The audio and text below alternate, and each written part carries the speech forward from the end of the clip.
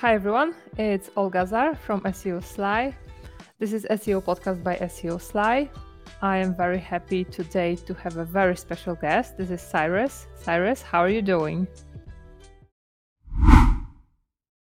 Hello, I'm very well. Happy to be here. Thank you. Yeah. I don't think you are this type of guest who really needs an introduction. I'm pretty sure everyone in the SEO world knows you.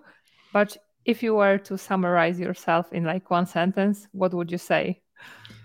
Sometimes I used to be called the MC of SEO Twitter, but I don't think that's true anymore.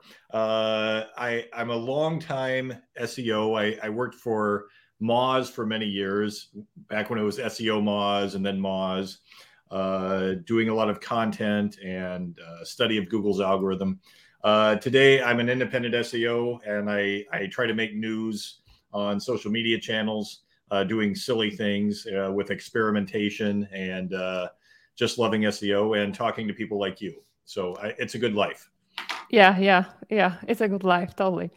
Okay, so I want to get to know your story more in more detail. I know it more or less, but I would like to know more. So move back in time to the very, very beginnings. Like, when did you start SEO, and basically what brought you into SEO?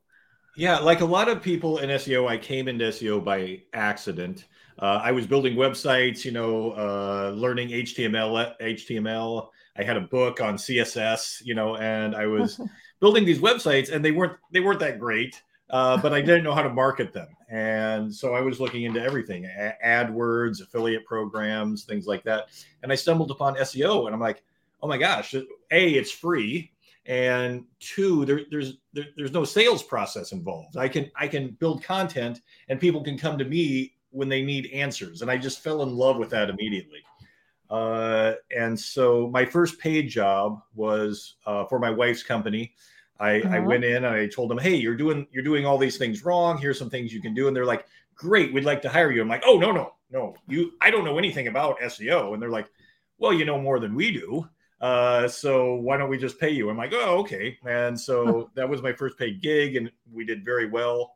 And then shortly after, I started working customer service for SEO Moz, this company in town, just down the street from me in Seattle. And back in those days, they were the biggest SEO company in the world. Everybody knew SEO Moz. And within a few short months, they promoted me to lead SEO. And then that was my dream job. I was doing SEO for SEO Moz. And I had imposter syndrome. I'm like, there's no way I'm good enough that I can do this. But it all worked out over the years. And my career just continued after that. And how many years was it? Uh, When was it, and for how long were you at Moz? I started at Moz in 2010, and I worked there three different times. I kept quitting and coming back Uh-huh. because I loved the company. I left for the last time in 2021, I think. So Uh-huh. I was there about 10 or 11 years overall. Okay. And can you talk about some of the experiments you were doing there? Some of Yeah, the nice things you can share?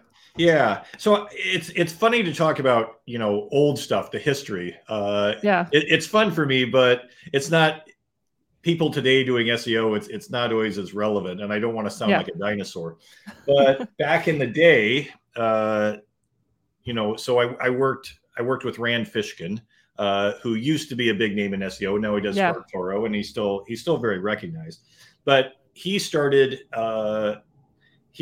correlation studies, the first big Google ranking factor studies of the day, and they weren't perfect. They weren't perfect studies, but they were, at the time, they were the best that we had, and they were the only deep dive into Google ranking Uh-huh. factors that we had.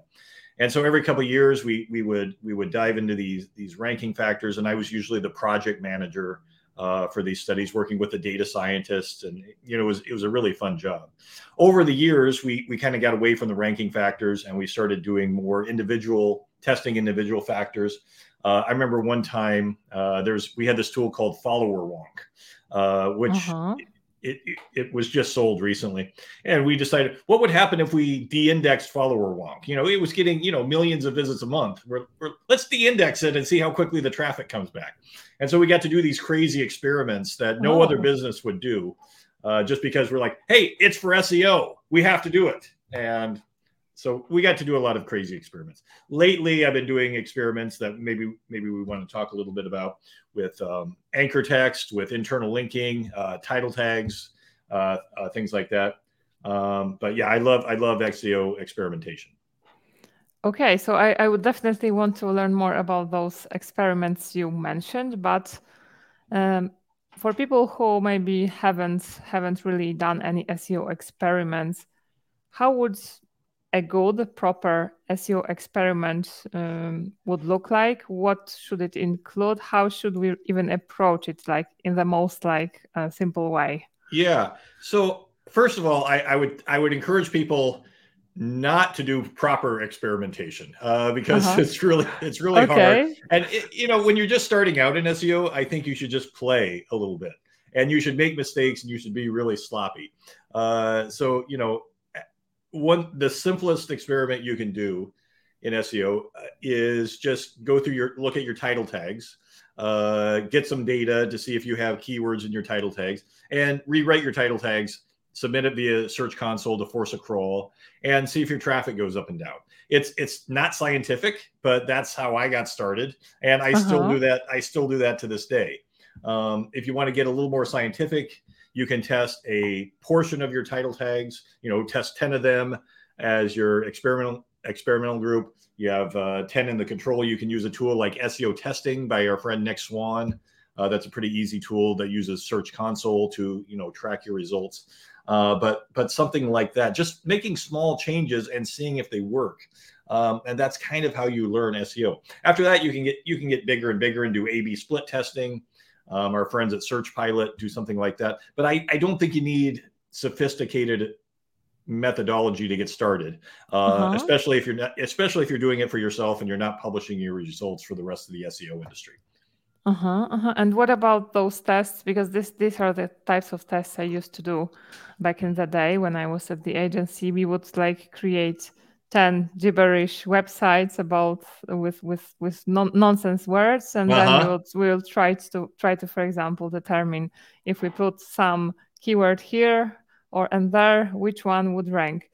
Do you find value in those types of tests where we actually can only maybe test one thing, but we don't have those other tons of factors in play, which usually are when we test with normal sites? Do you think there is value to that? What are your thoughts? I love those tests. They are very, they're very hard to set up because you're trying to eliminate all the variables.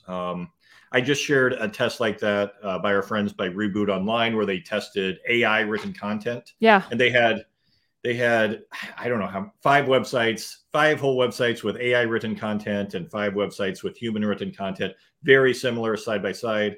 And the human written content did that much better than the AI written content. But it's hard to eliminate all the variables. But I love those tests because they're hard to do and they're as scientific as we get. And also, if you're running those tests, they make great content for the SEO world that you can publish and be popular, and people learn. And then Google weighs in we don't learn very much from those. But yeah, they're lots of fun. Yeah, maybe I will. But mine are very, very old, but maybe I will create a new one someday. Yeah. Okay, and talking about your title link, experiment tests. Can you share more about this? I know it, but I'm pretty sure someone who hasn't heard about it would like to learn, because this was, I remember, super interesting. So are we talking about the title tags? The title text, yes, I think this was the one. Yeah, I recently watched on YouTube, if I remember correctly. They posted something from, I think, 2 years ago from some conference, or am I confusing something? No, we did a couple studies on title tags. Yeah, so and whichever one, yeah. Yeah. So I used to have this tool. I no longer have it. I tried my hand at the start. We can talk about that if you want. I tried my hand at the startup world. After I left Moz, I wanted my own software company. Yeah, totally. And so we launched. I partnered with somebody I used to work with, and we launched this tool that would rewrite your title tags. And we had a really, it's really hard to come up with an algorithm to rewrite your title tags, which we found out, but we did it. And if you implemented it, you could see an increase in traffic, like 15, 20%. But not on all of your URLs. Some of your URLs would actually go down, and you'd have to go in and manually adjust them to our recommendations. That startup didn't work out very well. I learned some lessons about the startup world, very, very hard. So now can you share them briefly as well? Well, yeah. I mean, the tool was working, and we were making a little bit of money, and everything was well, but the partnership didn't always work out, and we had some tough times with the business relationship. And they say when you're launching a startup with a partner, picking your partner is the most important thing. And I can't say a lot because of the agreements I signed, the confidentiality agreements, but we just butted heads all the time.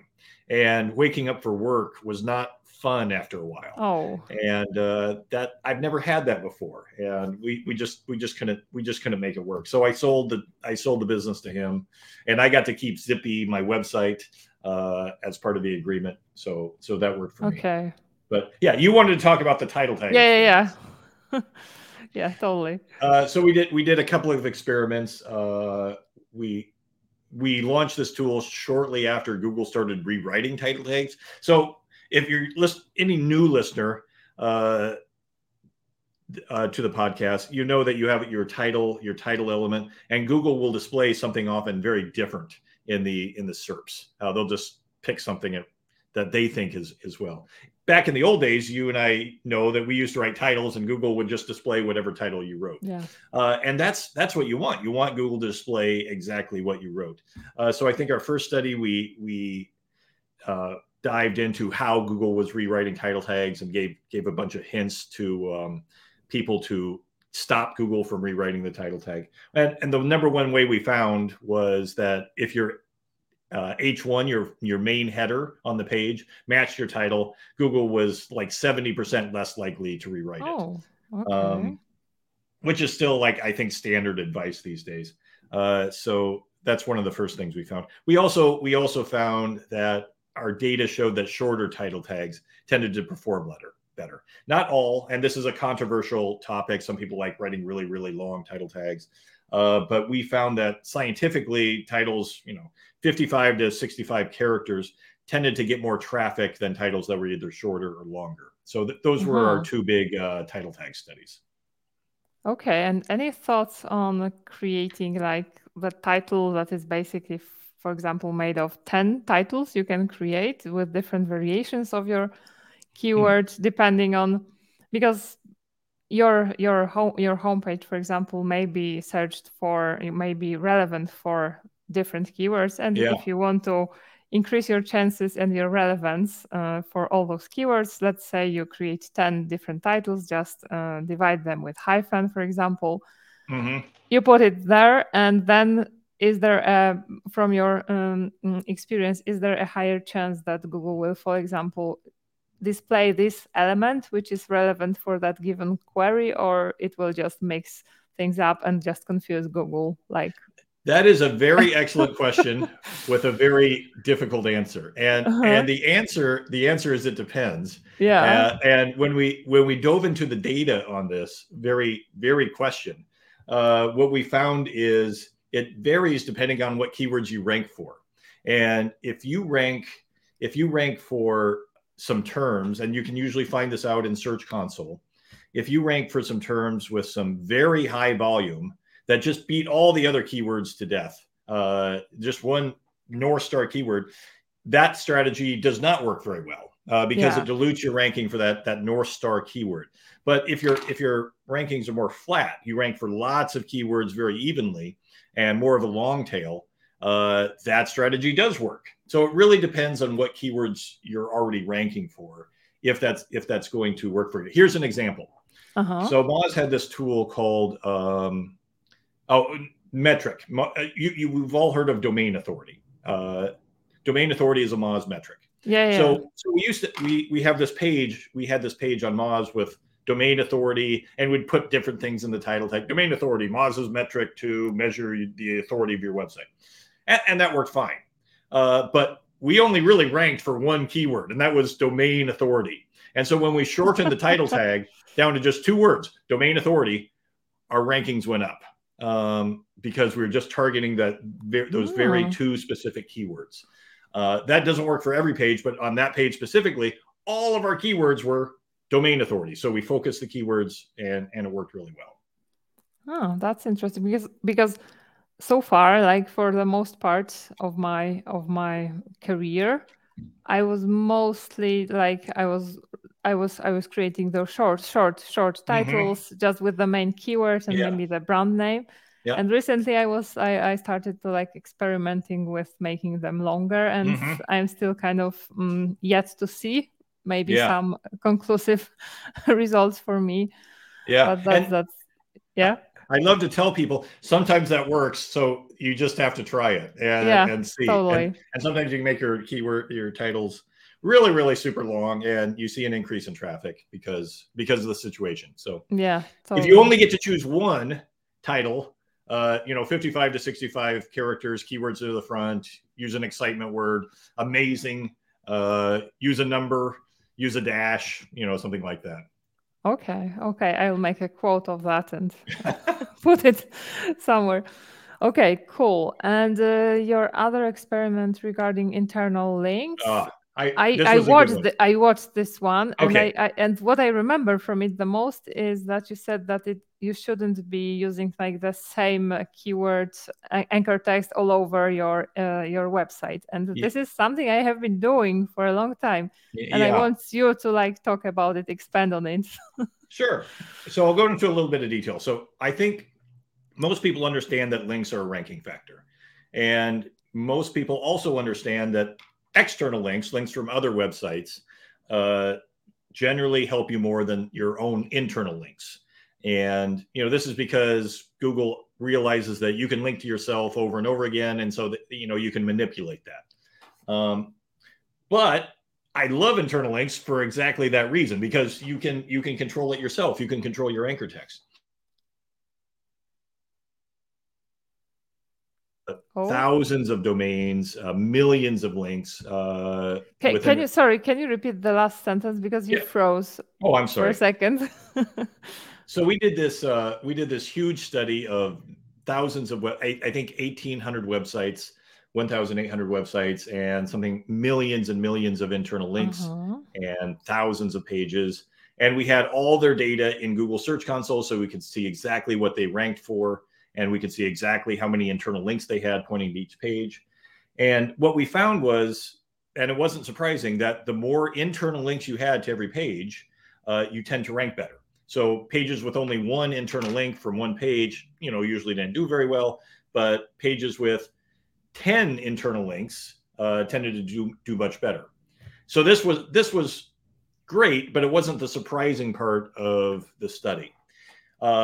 The surprising part was after a while, after about 10 internal links or so, the effects started to level off. So after you got about 10 different internal links, we didn't see you do any better. So once you reached about 10, that's probably enough internal links. But then we started to look at the type of links, the anchor text. So your listeners probably are familiar with anchor text, how the words that you use to link, like click here or world's best SEO, Olga Czar, click here. And what we found was the number of different anchor texts that you used kept going up and up and up with its relationship to traffic.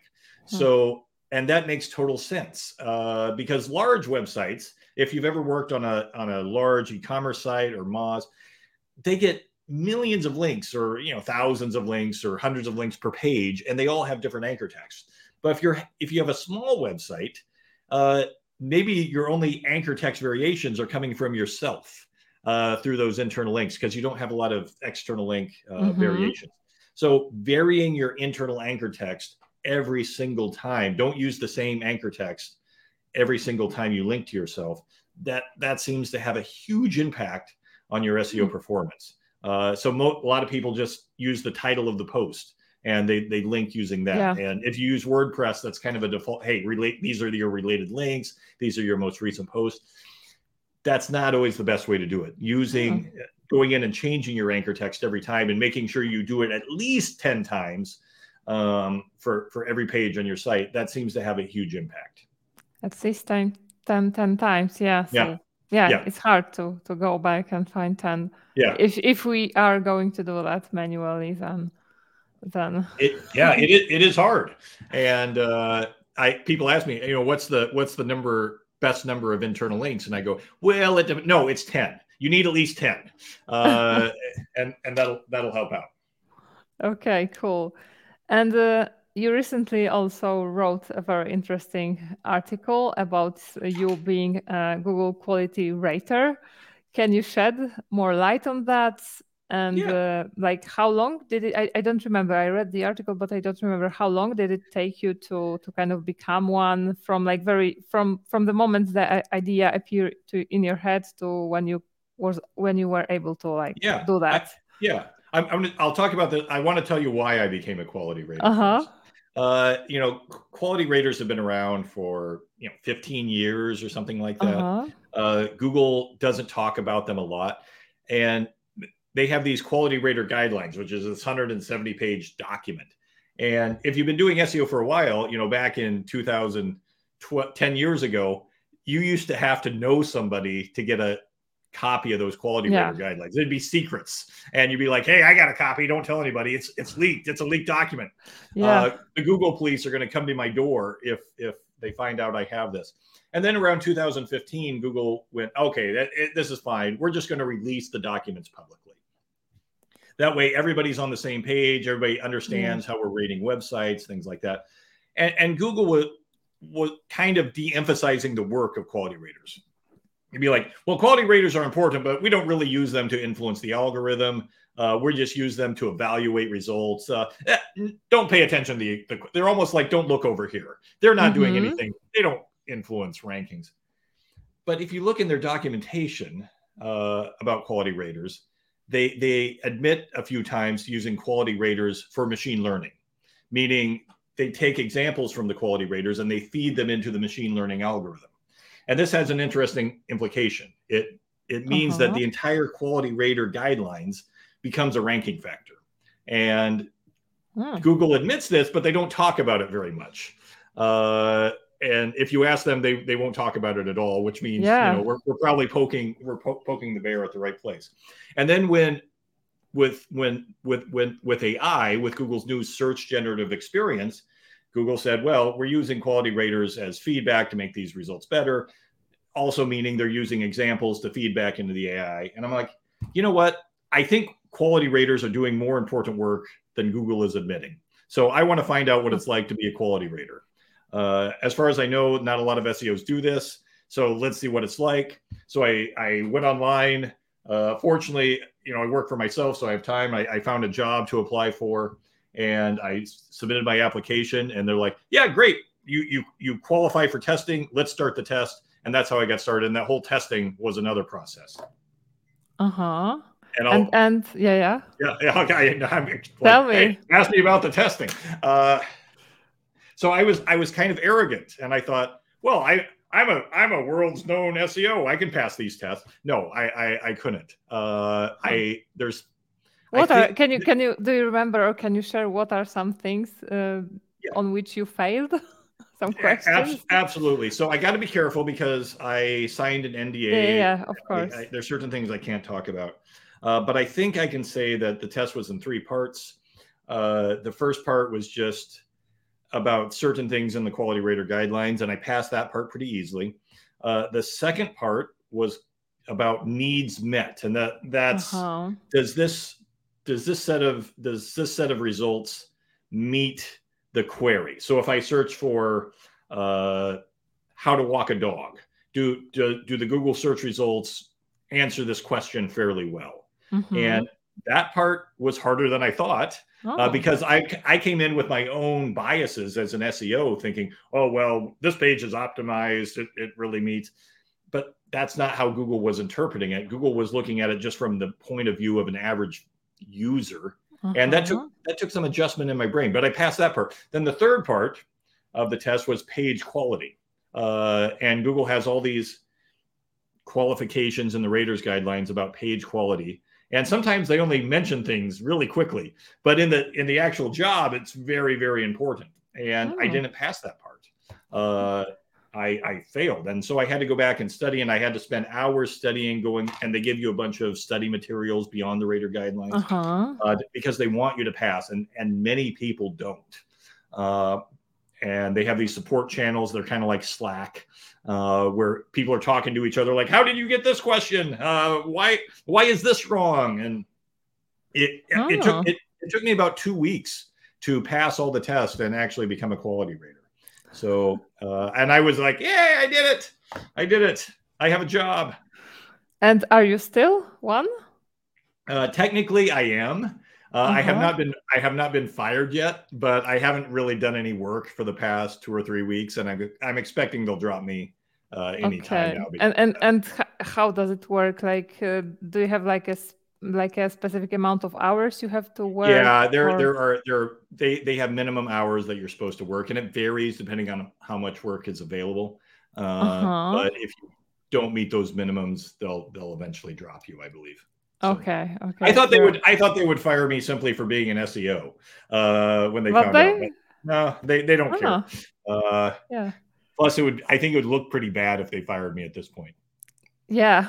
Yeah, and I haven't learned any, well, I have learned a few secrets, but nothing important. Like you work on experimental things that Google might be working on, but they're not. You don't learn any secrets about the algorithm, but it has totally changed how I look at Google because I'm rolling everything back. And when you really, we sometimes make fun of people who get into the search quality rater guidelines because we don't think they're real ranking factors. But when you really get into page quality and needs met the way Google wants you to see them and wants you to rate them, it really changes how you look at results. And it's given me some ideas going forward about how people like you and me can work with our clients to improve page quality from an algorithmic point of view that go beyond, adding author boxes or EEAT or, all these things. But I think there are simple ways to do it. We just need to quantify these somehow and make it easier for people. Okay. And can you maybe share something about those needs met? Because I read quality rater guidelines a long time ago, but I think I understand what it means if a page meets needs, but I assume I don't understand it the way you understand it now. Can you touch upon this? Yeah, needs met is a little easier than page quality, but needs met is pretty simple. So the first thing that you would do needs met is you get a search query, and they'll be like I think our example was how to walk a dog. I'm sure people are Googling this, whatever. If you never had a dog before, like, how do I do this? I think this came to my head because I'm babysitting my friend's dog right now, and we're not very good at walking. So, how to walk a dog, and the first thing you're going to do is Google it.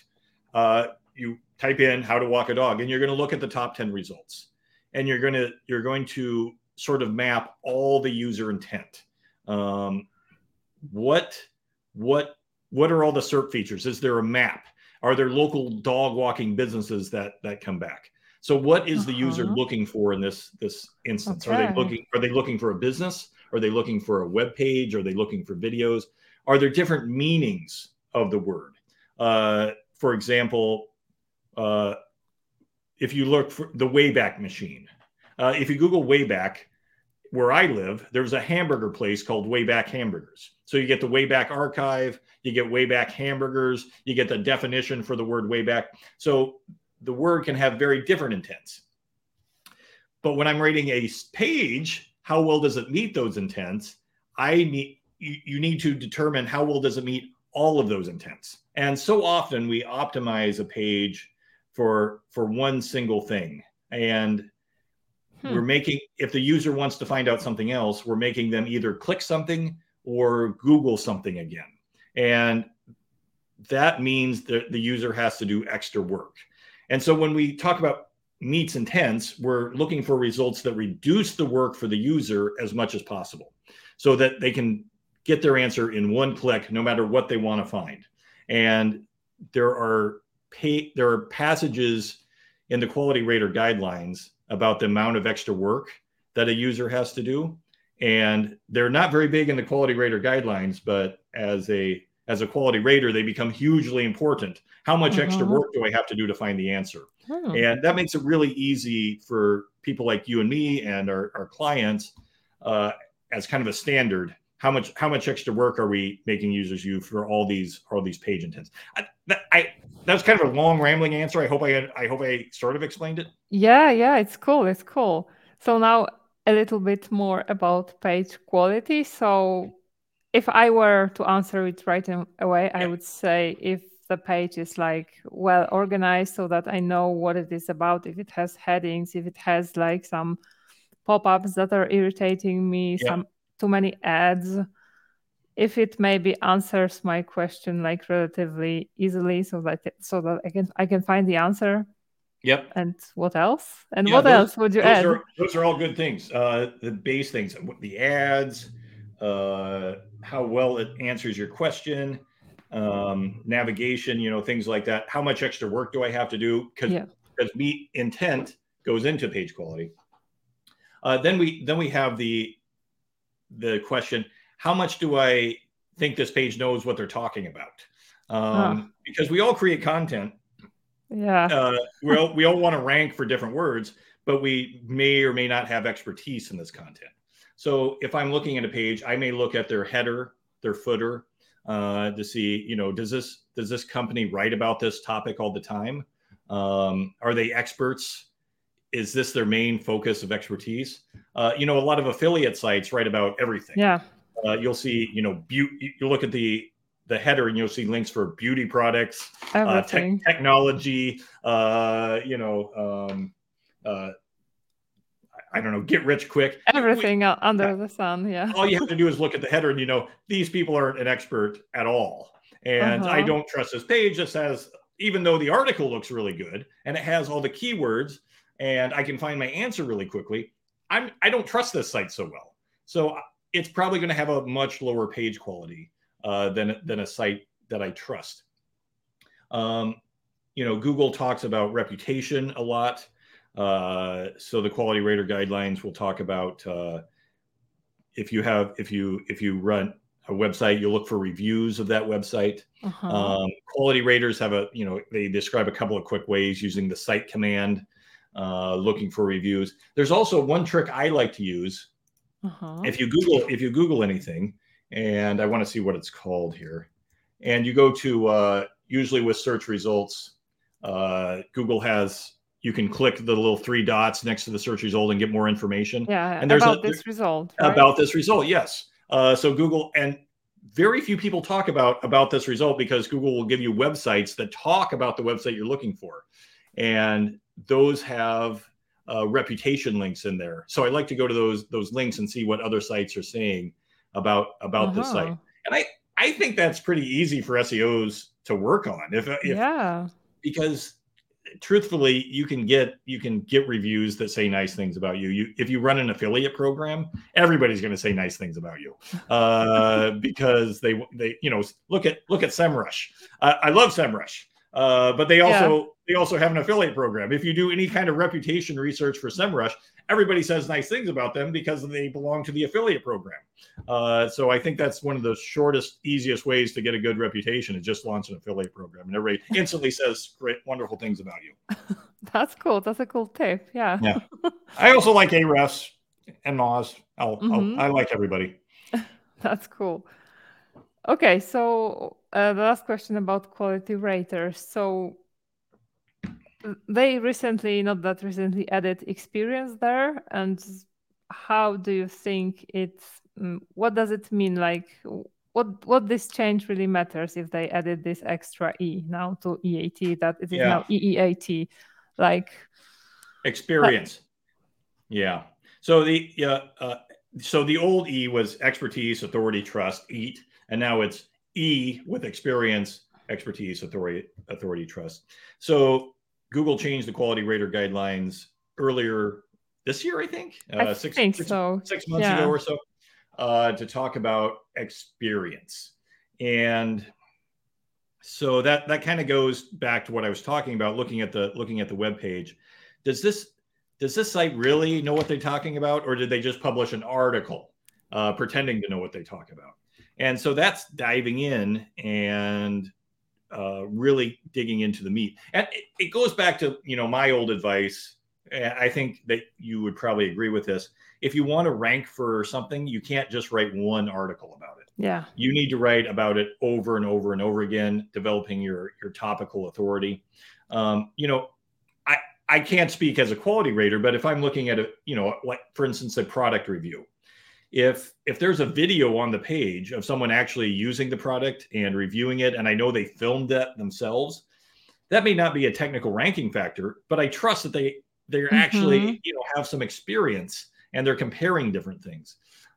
If they say some negative things about about a certain thing, advantages and disadvantages, that tells me maybe they're presenting a balanced view. But again, I look at their about page. I look at all the links in their navigation. I look at how they're trying to make money, because that's one thing you learn really quickly is that every site is trying to make money. Are they trying to just make money on this article, or is it actually informative? That's why a lot of government sites, a lot of nonprofits often have very high, page quality, because you trust them, because they're not, they're not trying to dip into your wallet and take all your cash. Totally. So things like that become signals. I forgot the question. I'm just rambling at this point. Yeah, but you answered it. Yeah, the question was about E, the first E. Yeah. So Okay. our friend Will Reynolds, if you know, he runs SEO Interactive. He used to have this thing a few years ago that I don't think people say very much. And excuse my French, can we swear on this channel? Yeah, of course. Okay, yeah, it was RCS, real company shit. So everybody wants to rank. Everybody wants to rank number one in Google. Nobody wants to do real company shit. But that's what you have to do. If you for Zippy, for my own website, it's doing these experiments and publishing them. For affiliate sites, it's actually doing the reviews, but getting them in your house, filming them, using the product, and becoming an expert. It's hard to replicate real company shit, but the websites that do real company shit are often the ones that are winning the SERPs, and it's hard to explain that to people as a ranking factor. What do I need to do? Do I need to change my title tag, Cyrus? No, you need to actually do the thing you're talking about, and that'll help. Yeah, totally. Because Google has millions of examples, and they're feeding these into their machine learning algorithms, and they don't even know what the ranking factors are. They just want you to be like one of those sites, and they're algorithms that are very sophisticated are looking at millions of parameters and going, okay, this site does a lot of things similar to this site, so let's rank them highly. Yeah, totally. Okay, so what is Zippy SEO? Tell me more about this. This is like your consultancy, your business. Is it just you, or are there more people? It is right now. It is just me. I have some contractors that I work with. Probably a similar situation to a lot of SEOs out there. We are launching some community things in the future. Yeah, I don't want to say more about that now, but yes. Okay, cool. We unfortunately I missed the software business, but I don't have any plans to launch any software in the near future.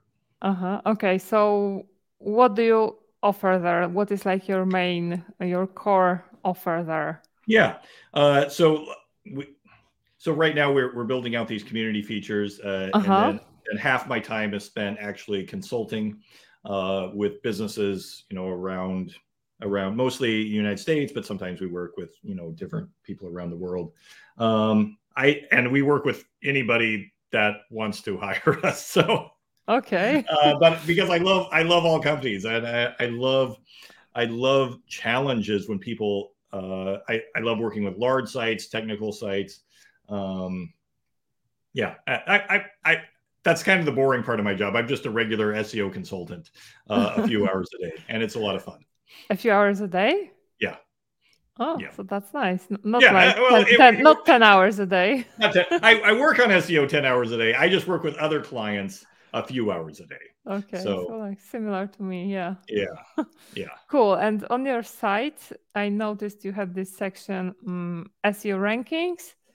Yes. And there are like a lot of rankings, like there are like in different order, in different groups. So can you like walk me through that a little bit? What do you think, based on your experience right now, are like the top 10 ranking factors? Like, because this was super, super interesting what I saw there. So I really need to redo. I think I last updated this in 2018, which is okay. Sounds recent, but it was 5 years ago. So I give really me think the 2023 version. Yeah. So I'm writing this down because I was just thinking about this the other day. That content quality, relevance, and quality. Yeah. So today, I really think of ranking factors a lot differently today than when I created this, because I think there are things that Google doesn't want us to talk about so much, or doesn't want us to. They de-emphasize things. So today, if I were to talk about ranking factors, I think I would put them into 5 different buckets. One being, technical SEO, just making sure, everything works, everything's fast, your page will render, you can rank, things like that. I'm really doing it as service to technical SEO because it's a huge, huge area. But technical SEO being one, relevancy, content relevancy being number 2. And that goes back to needs met. Is your page actually answering the user question? 3 would be links, links to your website. Google wants to make us think that links are kind of like that, just a really small ranking factor, but they're big. It's a big ranking factor. Page quality would be the 4th bucket, which we've talked about. How authoritative is the page? How much do we trust the page? And combining needs met and page quality, how much work do I have to do when I get to this page? Am I getting the answer in one click? Because that's what Google is looking for. And finally, the thing that not a lot of people talk about are user signals, click signals. I wrote a post on Moz right before I left about user interaction signals. I used to talk to Bill Slawski, the patent guru, about this before he passed away a few years ago. I think it's user click signals is the biggest ranking factor that Google doesn't want us to talk about. And that is how many people are clicking on your results in Google search results, how long are they looking at the page, and how much are they going back to Google search and looking for a different answer. Google has filed dozens of patents. They've spent millions of dollars, maybe tens, hundreds of millions of dollars on click signals going back to the very early days of Google search. But they don't want us to talk about that because they don't want people to manipulate it with automated software or things like that. I think they've quit denying it to a certain extent because they're confident in their algorithms. In the old days, they used to just say, "Oh, those are really messy. You wouldn't want to use those."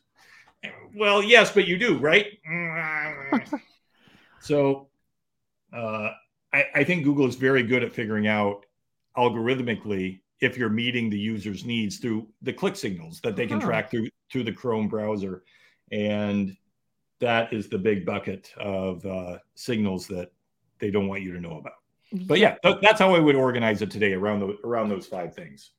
I think like it was a couple of years ago, I think Rand did this experiment that he asked people like on a conference to like search something and then click on that result, and then this result kind of went way higher. Yeah. But I think the impact was just temporary, Yeah. right? Yeah. Yeah. It's very hard to gain, because it's not just clicking on the result. It's clicking on the result And and actually being satisfied with the answer across, hundreds or thousands of users, time and time and time again. It's really hard to manipulate. yeah, this may be a stupid question because I'm not a Google Analytics expert, but doesn't it change now when we have GA4? And assuming that normal GA stops working, won't those signals be different for Google to kind of decipher? Like, I have no idea, No, but what are that's an excellent question. So what the short answer is, what Google uses for its ranking algorithm is separate from what we see in Google Analytics. And Mhm. where Google is getting its data is basically mostly Chrome, the Chrome browser. Okay, Even if they don't have analytics installed, Google can watch all the users, what they're doing in Chrome, because you from user data. when you click the user agreement, they say Oh yeah, we can track all your data in clicks. And so even if a website doesn't have Google Analytics installed, they yeah, can, totally. and your Android browser, all the, half the smartphones in the world all contain click tracking spyware, basically, to see what users are doing.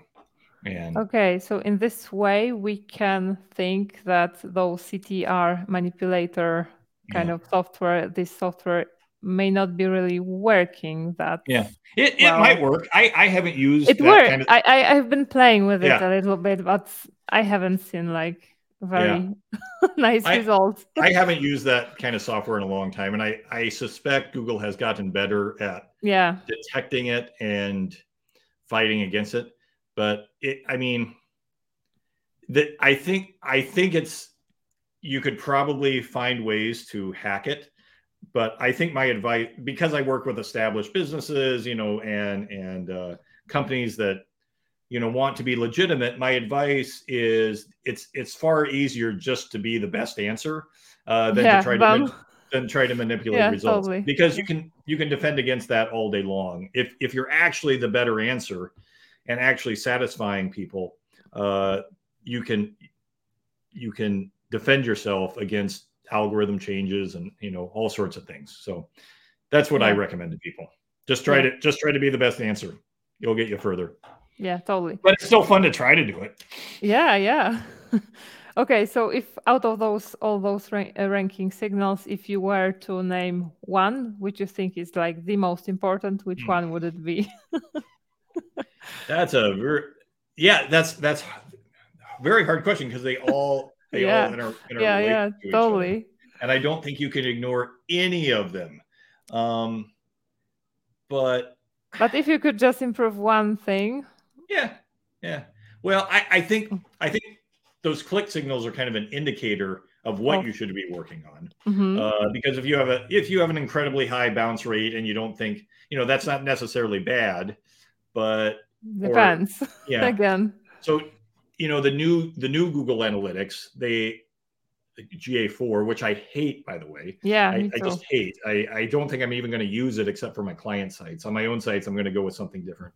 Um, they measure engagement in terms of time, how Mm-hmm. long people have, which is an incredibly great metric, especially if you have longer form content or complex queries.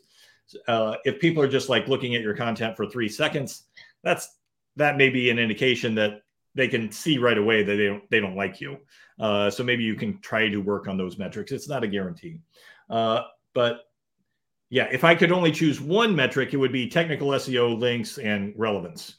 Okay, cool. That's a cool answer. Yeah. Okay, so a couple of last questions. Yeah. Let me go back and answer your Yeah. question in another way. Okay. When I often work with clients, one of the things we work on is technical SEO first, because there's usually so many opportunities there, Uh-huh. in terms of structured data, especially if you're working with e-commerce. I work with, a lot of e-commerce sites. Structured data, internal linking, crawling, and architecture. I think technical SEO usually gives you the most immediate opportunities, when you're just starting an SEO project, and then going into content, making your content a lot better, building out new pages around new keywords, things like that. Anyway, let's move on. Yeah, but that's very good advice, and I totally agree with that. You probably have millions of such examples, but my one recent example is that I simply on a huge site I changed basically one thing, that they didn't use like the name of the product as the link, but Oh yeah, like there was an arrow or something yeah, yeah. something, and we just changed that into a Uh-huh. text link, and the results were like very nice. Yeah, I love those things. Maybe we should do that instead of that. Yeah, Yeah, yeah, totally. yeah. So I'm interested to learn, how does your normal day look like? Oh, How a normal day in the life of Cyrus? I have a good life. I will not lie. I live on the coast of Oregon in the U.S. Wow. This picture is just 20 miles down the coast. Oh. I have a wonderful view. So I sleep in way too late. I have coffee. I walk my neighbor's dog. Uh, I work on my own content or some private stuff in the relating to SEO, my own websites, things like that. Usually the first part of my day, uh, Uh-huh. and then after lunch it's client time, and that's normally when I would I have a 3 hour block reserved for external meetings. I was happy to do this one much earlier than my normal time Uh-huh. because of you. Uh, Cool. so I will do my client meetings and things like that in the afternoon. And I love running. I noticed you went to, was it Oh. Kenya not too long ago? Yeah, in Yeah, Kenya. Yeah, I was on yeah. running It camp looked there. amazing. I was very jealous of It your, was cool. and you have the nice runner's watch. I can see. Yeah, Yeah. yeah. So And uh, how long have you been running? oh, How? I've run my whole life, but I'm not that good Oh. at it.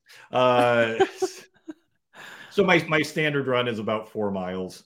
Yeah, I do a few. I try to do at least 1 or 2 10Ks per year, but I'm really slow and it old, and my doesn't knees really are bad, matter. but I love doing it. Yeah, my knees are also bad because I've been like doing that for 15 plus years. So I Yeah, also am now like keeping it steady, slower, yeah, just to be able to run. yeah. So and that's that. Okay. Uh, I actually something people don't know about me. I actually went to school for film, Oh. cinema, and I had a really bad career in Hollywood for a while. Oh. So I love going to movies, but I live in this really small town with just one tiny theater, and we don't get movies until like 2 months after they come out. So I want to go see Oppenheimer and Barbie right now, but it's really hard. But yeah, other Cool. than that, everything's good. Cool. And do you work over weekends? Sometimes, but Uh-huh. not too difficult. Uh, Not too hard. Just being curious. Yeah, I don't work as hard as I should, but that's okay. Yeah, that's okay. Totally. I'm now like working on a system where I would work probably less because like I've been working too much for the past year. Yeah, I see all the content you produce. Yeah, So it's like too much of yeah, everything. yeah, it's well, SEO is great because if you're willing to do the work, I mean, you and I are both on social media a lot, and we will share things. You have your newsletter, and even there's not always. I've been doing SEO content, producing studies and blog posts, and working with people who do that for my entire career, and there's just not enough good stuff out there. Yeah. There's not a lot of people doing the experiments and publishing them, or publishing really good case studies, or with good graphics and things like that. And when you find something like that, you're like, hey, I got to share this. And so if you're in this industry and you're a working SEO and you're willing to put that work in, people are hungry for it. There is Oh, such a lack of good content out there that if you want to spend 1 or 2 hours a day just working on that content or those case studies, people will eat it up. You can build a good career around working in SEO, just doing good work, because there's just not enough out there. So it's a great industry for that. Yeah, people listen. This is another Yeah, great advice from yeah, Cyrus. yeah. You just got to put yourself out there. Just do it. Yeah, totally, totally. You're The not. Nike way. Yeah, it's very hard to build an SEO career just tweeting other people's stuff. Uh-huh. You really want to produce your own stuff and have your own blog post, and eventually you'll be asked to speak at conferences or do webinars like this, and you can get your name out there. And Yeah. it's a great industry for that, and people are very supportive and very Yeah. collaborative, and it's one of the most welcoming communities I've ever been a part of. Totally, totally. So, Cyrus, what's the best place to find you? Is it still Twitter or X? Is it now? X. I don't know what's going on. Yes, I'm on X. I'm on Threads. I've got 400 followers on Threads. Threads are not available in Oh, Europe they're still. not even available. So yeah, I LinkedIn is a great place. Yeah, you're in Poland. Yeah. I'm going to be speaking at I'm going to be emceeing Marketing Festival in the Czech Republic Oh. in January. Oh. I don't know if tickets are still available, but we often have a lot of people from Poland come over Oh. and visit that conference. It's I love that. in Brno, I think, this year. Uh-huh. So I've never been to Poland myself, but I've always wanted to step across the border. And Please do yeah, this time, maybe. yeah, maybe someday.